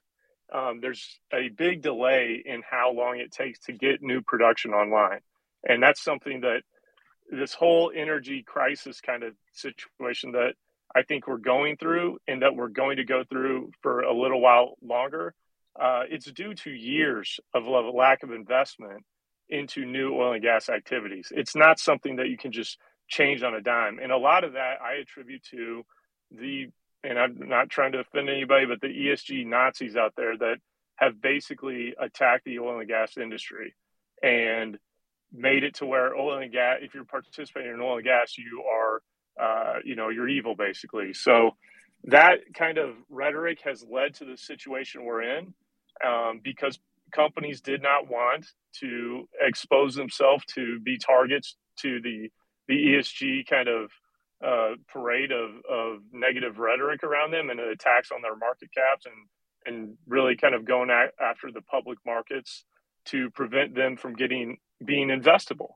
And so that led to them tightening their belts and not wanting to go spend capital on new projects. And so now we're in the situation where we're going to slowly see the rig count go up to bring new production online. But once that does, you're going to see a capacity issue on the pipelines. And so these flare gas opportunities are going to become more prevalent and more available, but you still are going to be competing with people wanting to get stuff online when they can sell gas for $9 an MCF. And that's a much more,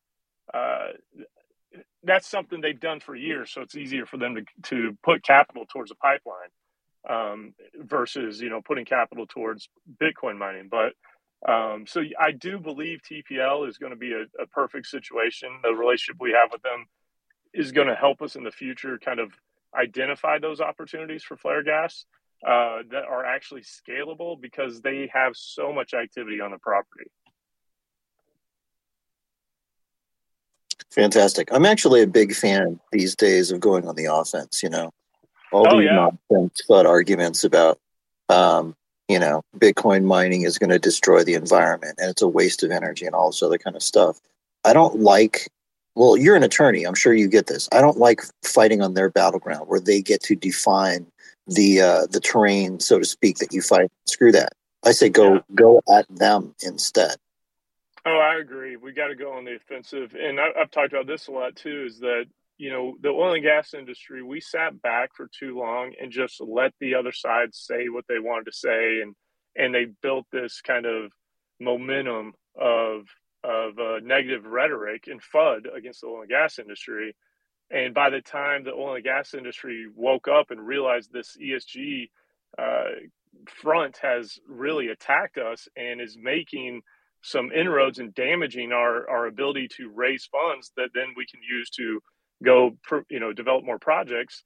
By the time they woke up to that, it was too late. And the ESG kind of narrative had made a strong foothold, and it was tough to overcome. And so now they're having to kind of appease it. And I don't think, I do think the ESG movement is going to lose a little bit of its power because we're in the energy crisis that we're in, and it's a squeaky wheel. It's easy to, say, hey, you need to do this, you need to do that, when we have all this free money being printed and thrown around the economy. Well, now that this is being kind of curtailed, and you got the quantitative easing, and you got the interest rate hikes and all the rhetoric around that, and now you're going to start feeling these prices at people's homes, like the power bill doubling from what you paid over the last 2 years. That's a traumatic impact to families' everyday lives, right? And that is going to lead to, hey, look, this has gotten out of control. The gas prices have doubled, and they're just going to continue to go up. And these are all direct impacts on the people that should have and can have the loudest voices, which are the middle class and the lower class. And so that's going to happen. It's inevitable. And so you're going to see the ESG narrative, I think, kind of lose some of its power over the next year to 2 years if these things don't turn around pretty quickly. Yeah. And that's not to say that we from the oil and gas or energy industries are not expecting and demanding responsible production and doing it in an environmentally friendly way. And that's a misnomer too. It doesn't have to be a you're with us or against us kind of deal. It's like, let's work together to come up with some kind of standards that meet the need to be conservative with our environment and take care of our environment and do things in a good way, in an environmentally friendly way. But again, sorry to get political about this, when we had the Biden administration earlier this year going to OPEC and asking them to increase their production when they don't have the same environmental standards that we have in the U.S. When you look at California, my good friend Mike Umbro, which I encourage everybody to look up and follow on Twitter, he's incredible. He talks about it a lot. I can't remember the percentage, but it's well over the majority of the oil that goes into and is used in California is coming from the Amazon rainforest in Ecuador. And so it's like, guys, we are better served as a world to have the U.S. be the leader in oil and gas production and to have a bigger share of it, because we are going to do it in a much more environmentally friendly way than what our counterparts around the world are doing it. It's not just that. It's the entire, the appeasing strategy will never work, ever. And the reason why is these are the same people that want to know every single transaction that you're making. Right. They want to measure your personal carbon footprint. They want to know all about your farts and how much you're breathing. They want to know whether you took the pill or not. They want to have these things that you can ingest, and will send a Wi-Fi signal to the quote authorities about whether you took the pill or not. And they are all flying into Davos on their jets to talk about this stuff. It's the same kind of group of people that are driving these kind of things. People just need to wake up. Right. Well, and they are. But unfortunately, it takes these type of crises for people to wake up. And, we think it's bad here. We have no idea what it can get like and what I think we have the potential for it to get like. I don't think we've ever, for the vast majority of us, like on the phone or on the Twitter spaces right now, I would argue that most of us, if not all of us, have never lived through what I think we're about to go through. And I'm not trying to be hyperbolic with my rhetoric, but just looking through history, when you have the convergence of the factors that I think we're looking at from a worldwide standpoint and the economic conditions that are about to happen, we haven't seen anything like this since probably World War II. And that is even actually before World War II and what caused World War II. And so I think that is what we have the potential to head to. We really haven't felt the impact of the food crisis that I think is coming down the line. I think it's right around the corner, but I don't think we've started to feel the real impact of that yet. And so that's going to be the next domino to fall in my mind. And again, I'm not trying to be a conspiracy theorist or a doom and gloom guy, but it's just a reality. And you look through the history of civilizations, and we like to think that, it's not going to happen or that was the old days. We as societies and as modern day societies have not been around very long in the grand scheme of things. And what's interesting though is that the cycle that you're talking about that does repeat, right? You have global currency resets basically every 80 years or so, right? There's this cycle that mankind goes through. And what is unique is the greatest asymmetric trade that humankind has ever seen, and that is Bitcoin. Completely agree. It cannot be overstated to me. I agree. How powerful this is. It's like the discovery of harnessing electricity. It's like going from being cavemen to figuring out how to build fire. I mean, it's a massive, massive level up for mankind that a lot of people haven't figured out yet. Right. I completely agree. And that actually brings to mind what I was going to mention is I give, and I know there's still going to be people that question El Salvador and why they do what they do. I am a big fan and have no reason to believe that they are not doing this for the right reasons, which is basically they're at a point of desperation where this was the only solution, was to move to the Bitcoin standard. But what that does for people around the world, and we saw last week or the week before when they had 44 countries come in, and a lot of those countries are smaller countries that have dealt with similar situations economically to El Salvador. Those are the ones that are going to end up leading the charge from a global scale because they are at a point of desperation, and that's 100%. where we're going to get to a society as well. It's going to bleed down to the individual, and there's going to be a continual awakening of, wow, this is a solution for what is going on, and this makes sense. And the inflation issue we're dealing with here, you look at it and it's bad, it's terrible, but a lot of the worldwide inflation is actually due to the United States and the European Union and what we have been doing with our currencies. And honestly, predominantly the US. We are basically the world's reserve currency at this point, or the dominant currency around the world. And when we go and we print, whatever, $5 trillion over the last 2 years or whatever it was, or more than that even, the impact that we're having not only on our own economy is negative and from an inflationary standpoint, but when you think about the other countries like El Salvador that were completely relying on the dollar, you're printing all these new dollars that at least they stay for the most part, the vast majority of it, in the U.S.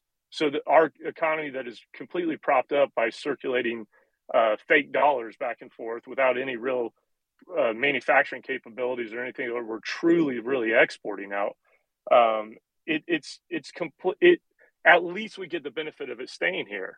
When you look at El Salvador, they deal with that huge inflationary pressure now from the creation of all these new dollars, but they don't get the benefit of those new dollars coming into their economy. And so it's like a double-edged sword, a double whammy. And they feel it even more so. And so you're going to see the world get to a point where these countries just are like, we cannot be susceptible to the whims of the United States or other countries and the impact that their economic decisions make on our country. And so it's going to be, I just think there's going to be a cascade and a domino effect as more countries just recognize, like, hey, look, we don't have another option. This is it. Yeah, they have nothing to lose. And when you have nothing to lose, like, it's so bad. Like, it's so bad for these countries that, like, they don't care anymore. I mean, you look at Nayib Bukele, his kind of journey, right? He's basically given the bird to the Western world's financial system. He's like, screw you guys. The IMF is like, you're naughty. We don't approve of what you're doing. He's like, I don't care. I don't care. I'm doing it anyway. Why? Because they're just done. They're done. And it's the game theory of Bitcoin that you're seeing play out. And it's not just the smaller nations. I mean, Russia came out just a month and a half ago, whatever it was. And Russia's like one of the largest countries in the world, right? This is not a tiny country, Russia. They're like, hey, we don't like being cut off from the international monetary system. We don't like the fact that the United States is really controlling the payment rails for the world. It's not fair. Right. So if you want to buy energy from us, you must pay in rubles. Or, by the way, if you're friendly, you can pay in Bitcoin. Yeah. And I think it's inevitable, to be honest. And I'm actually going down to El Salvador next week, and we're trying to continue the conversations we've had with their government about trying to get some mining operations going down there. And I'm interested in trying to see if we can actually get them to invest in opportunities up here. So, I'm a big fan of what they're doing. I think it's huge for the industry. I think it's huge for, Bitcoin mining, but Bitcoin in particular. And so I'm excited. And I, despite the negative kind of outlook and how things feel right now, I'm very hopeful still for the future because of Bitcoin and because I think that it's inevitable. It's going to happen. And so, especially when you look from the oil standpoint, is like, oil basically replaced gold as the, backing of the dollar. And for the same reason that Russia's looking at, like, we don't like the U.S. controlling the payment systems around the world.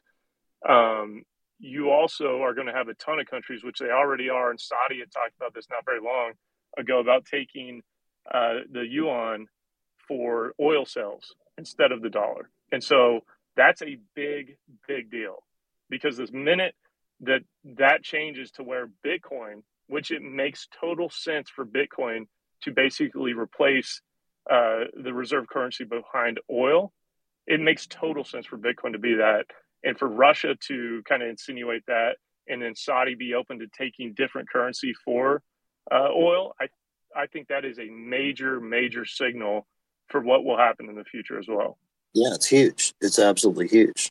I mean, for the longest time, decades, really, ever since 1971, when the U.S. dollar was removed from gold, the gold was removed. The gold window was closed, so to speak. Ever since then, the petrodollar has been the thing really backing the United States dollar. Not everybody gets that, but it's a huge change. Major change. So, yeah, sorry, I guess I probably got off on a tangent from the to talk about J and TPO. It's all good. So I apologize. It's all good. Love it, man. People need to hear this stuff. They need to understand it. Okay, we got about 10 minutes left of the show. Let's go with some questions from the panel and the audience. If you're in the audience, you want to come up and you want to ask a question, you are welcome to come up. In addition to that, if you want to ask a question in text, you can join our Telegram group. That's t.me/Cafe Bitcoin Club, t.me/Cafe Bitcoin Club. Peter, go ahead. So quick commentary and then a question. Commentary is great job, Justin, reading the room, coming in and preaching to the choir. Nobody dislikes hearing any of that.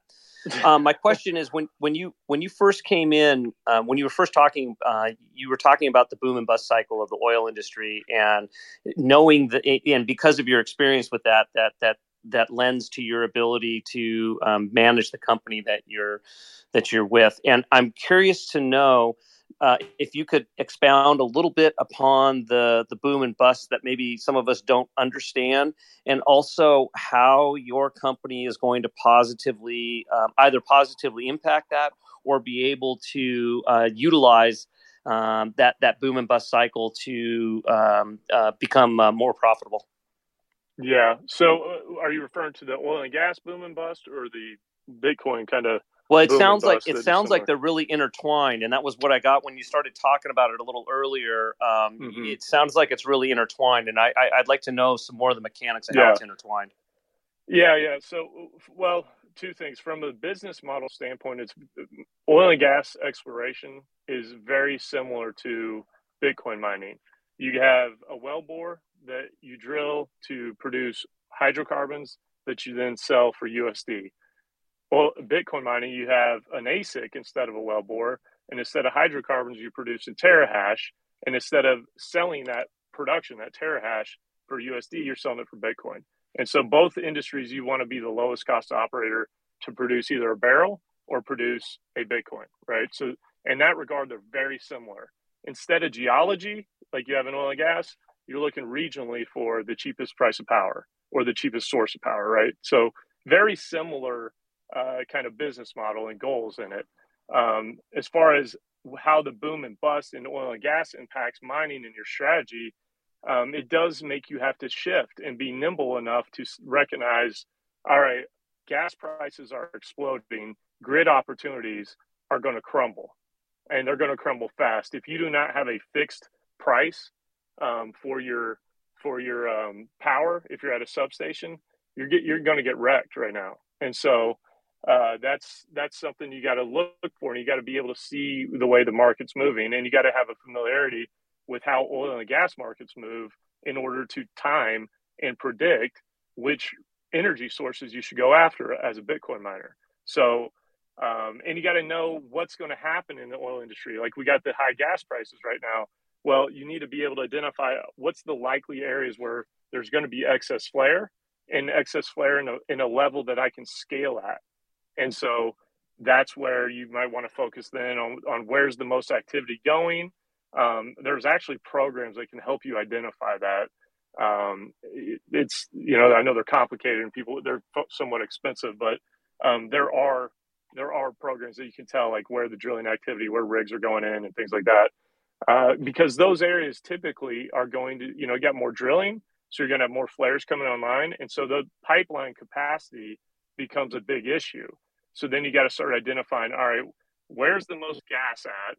Where's the most oil at? Where's the most associated gas with that oil going to come from? And just kind of play that game and figure out, all right, most likely these operators over here are going to have flare gas in the levels that I can go build a scalable mine at. And they have it at a centralized location. So I think that's hopefully that answers what you're saying or what you're asking.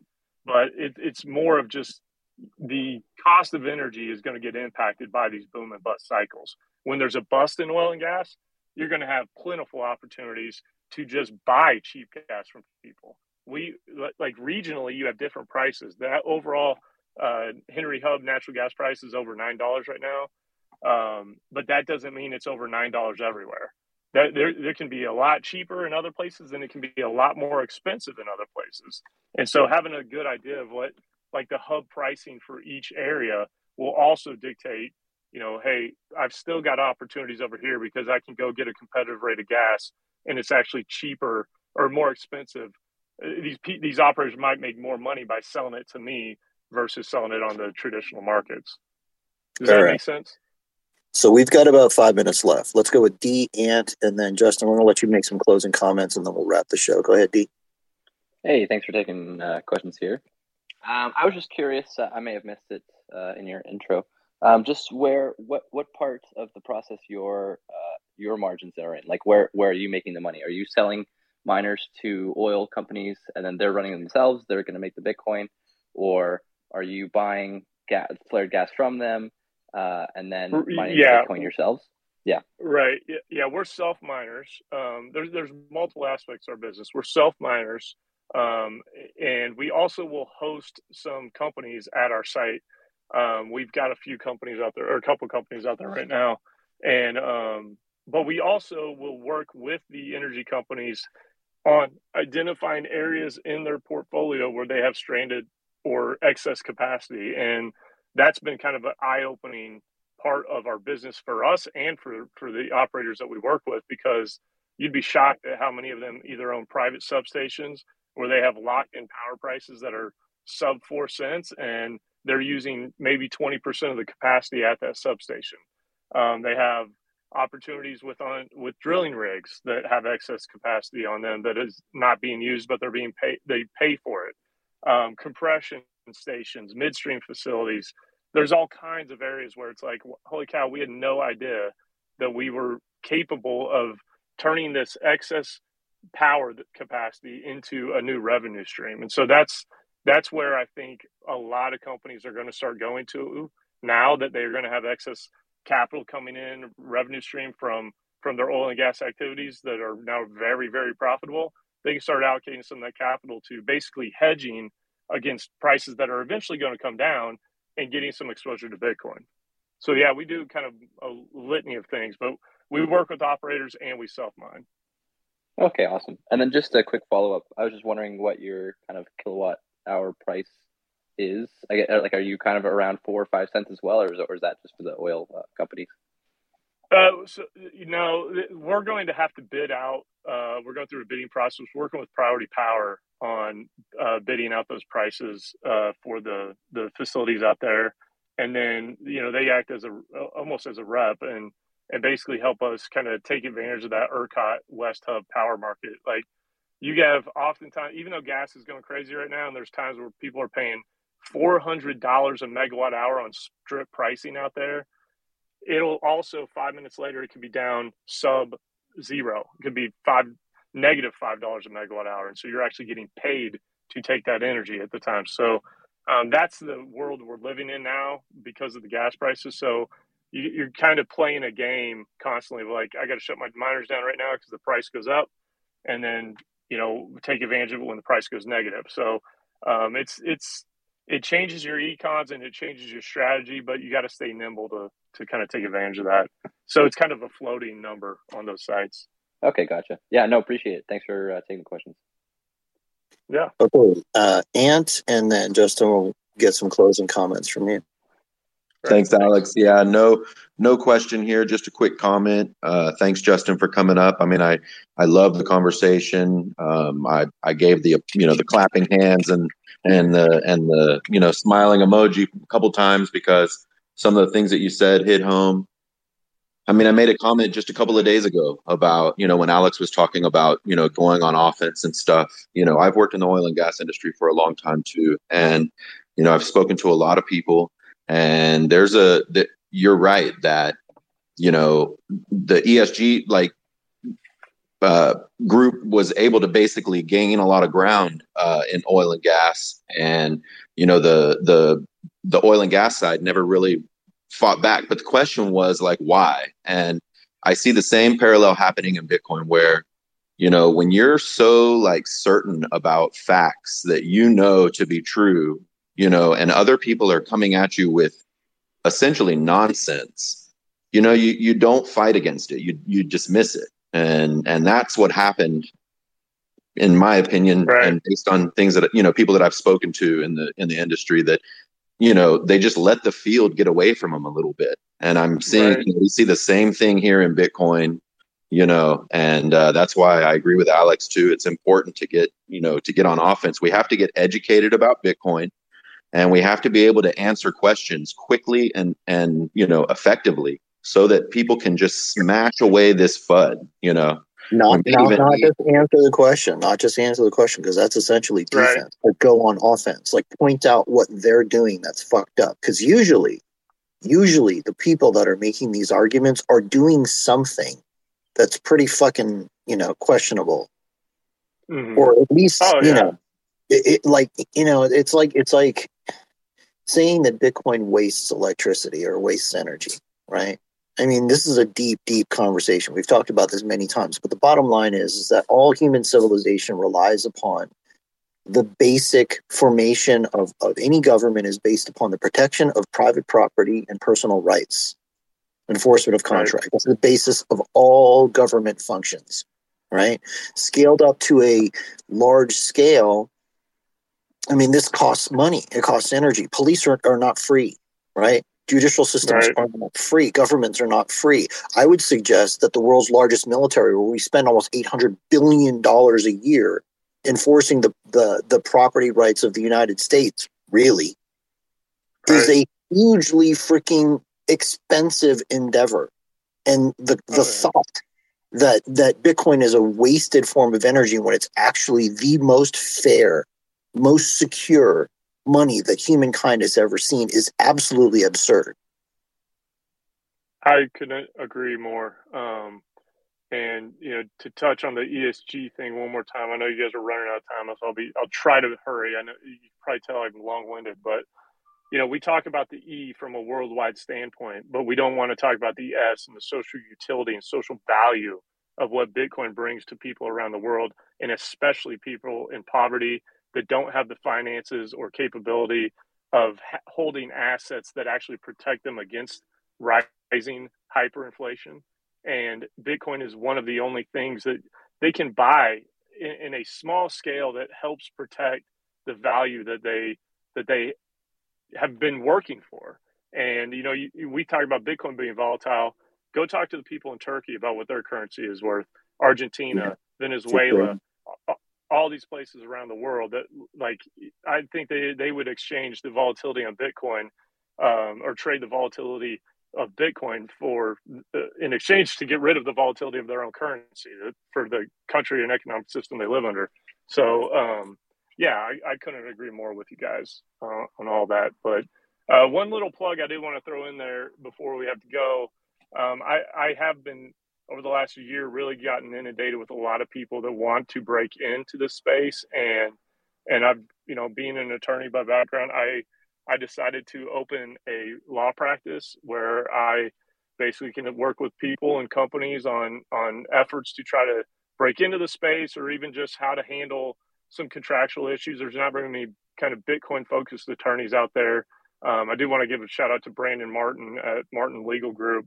They have contacted me, and we're going to be working very closely together with them and on developing some good legal services for Bitcoin miners and people ranchers and other individuals that are just looking to try to get into the space. So if you guys do have any questions or need some legal help on that, feel free to reach out to me. And if I can't help you, I'll get you in touch with somebody that can. If you guys are listening to this, throw Justin a follow. He's at JLB_OSO on Twitter. Justin, thanks for hanging out with us today. It's been a really cool conversation. Congratulations on all your wins with J Energy. This stuff with TPL is fantastic, and I know you guys are going to continue to do great. I appreciate what you guys are doing for the ecosystem, man. Thank you, sir. I appreciate you guys too getting on here. I listen almost every week when I can, so really appreciate it, and good job to everybody on here, and everybody that's on here is part of what's moving Bitcoin forward. So thank you to everybody. So Justin, can I ask a quick question? I know we're about to wrap, but are you guys? No, I'm kidding. No more questions. Okay. We got to wrap. Are you guys? I had to jump off. Are you guys? Sounds like you're growing. Are you guys hiring? Not yet, but we will be. I'm in the process of raising some funds, and I'm going to build out a much bigger team that is very much needed.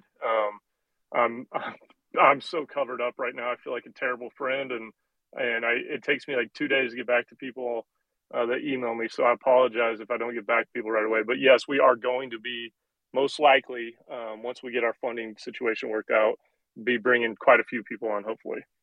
I got those feels. Awesome. I'm tracking. That's Justin. When you start posting those jobs, please put them up on bitcoinerjobs.com. 100%, man. 100%. All right. And that's the show. Chris, any announcements from Bitcoin Mag? Yeah, definitely. I'll keep it brief. Justin, thank you so much. You should definitely reach out to Joe Carlasari if you haven't already. He's a lawyer by trade as well and loves protecting Bitcoiners. Awesome, you could shoot me a DM afterwards, and I'll give you his contact information. I'm sure he'd love to link up. Definitely check out Swan Signal Live's episode that aired last night with Brady and Greg Foss and Max Kaiser. It was a real good one. I know the team works hard on that, and it was really good. A lot of high signal stuff. It was a good conversation. And a survey came out from Block, so Jack Dorsey's company. The main reason people don't buy Bitcoin is they don't know enough about it. I know we're doing a lot of it here, get on the mission and help people. I guess maybe bring the level of intensity down a few notches. We don't need to go taking down the federal bank and, the formation of the World Economic Forum or, the central banks and stuff, but definitely educate people about what Bitcoin is, peer-to-peer digital cash. It prevents being debased by inflation. I think it's really important. I know I love Greg Foss' method of when he goes to give tips to waiters or waitresses, he'll double the tip if they accept Bitcoin. If they just download a wallet and explain it to them.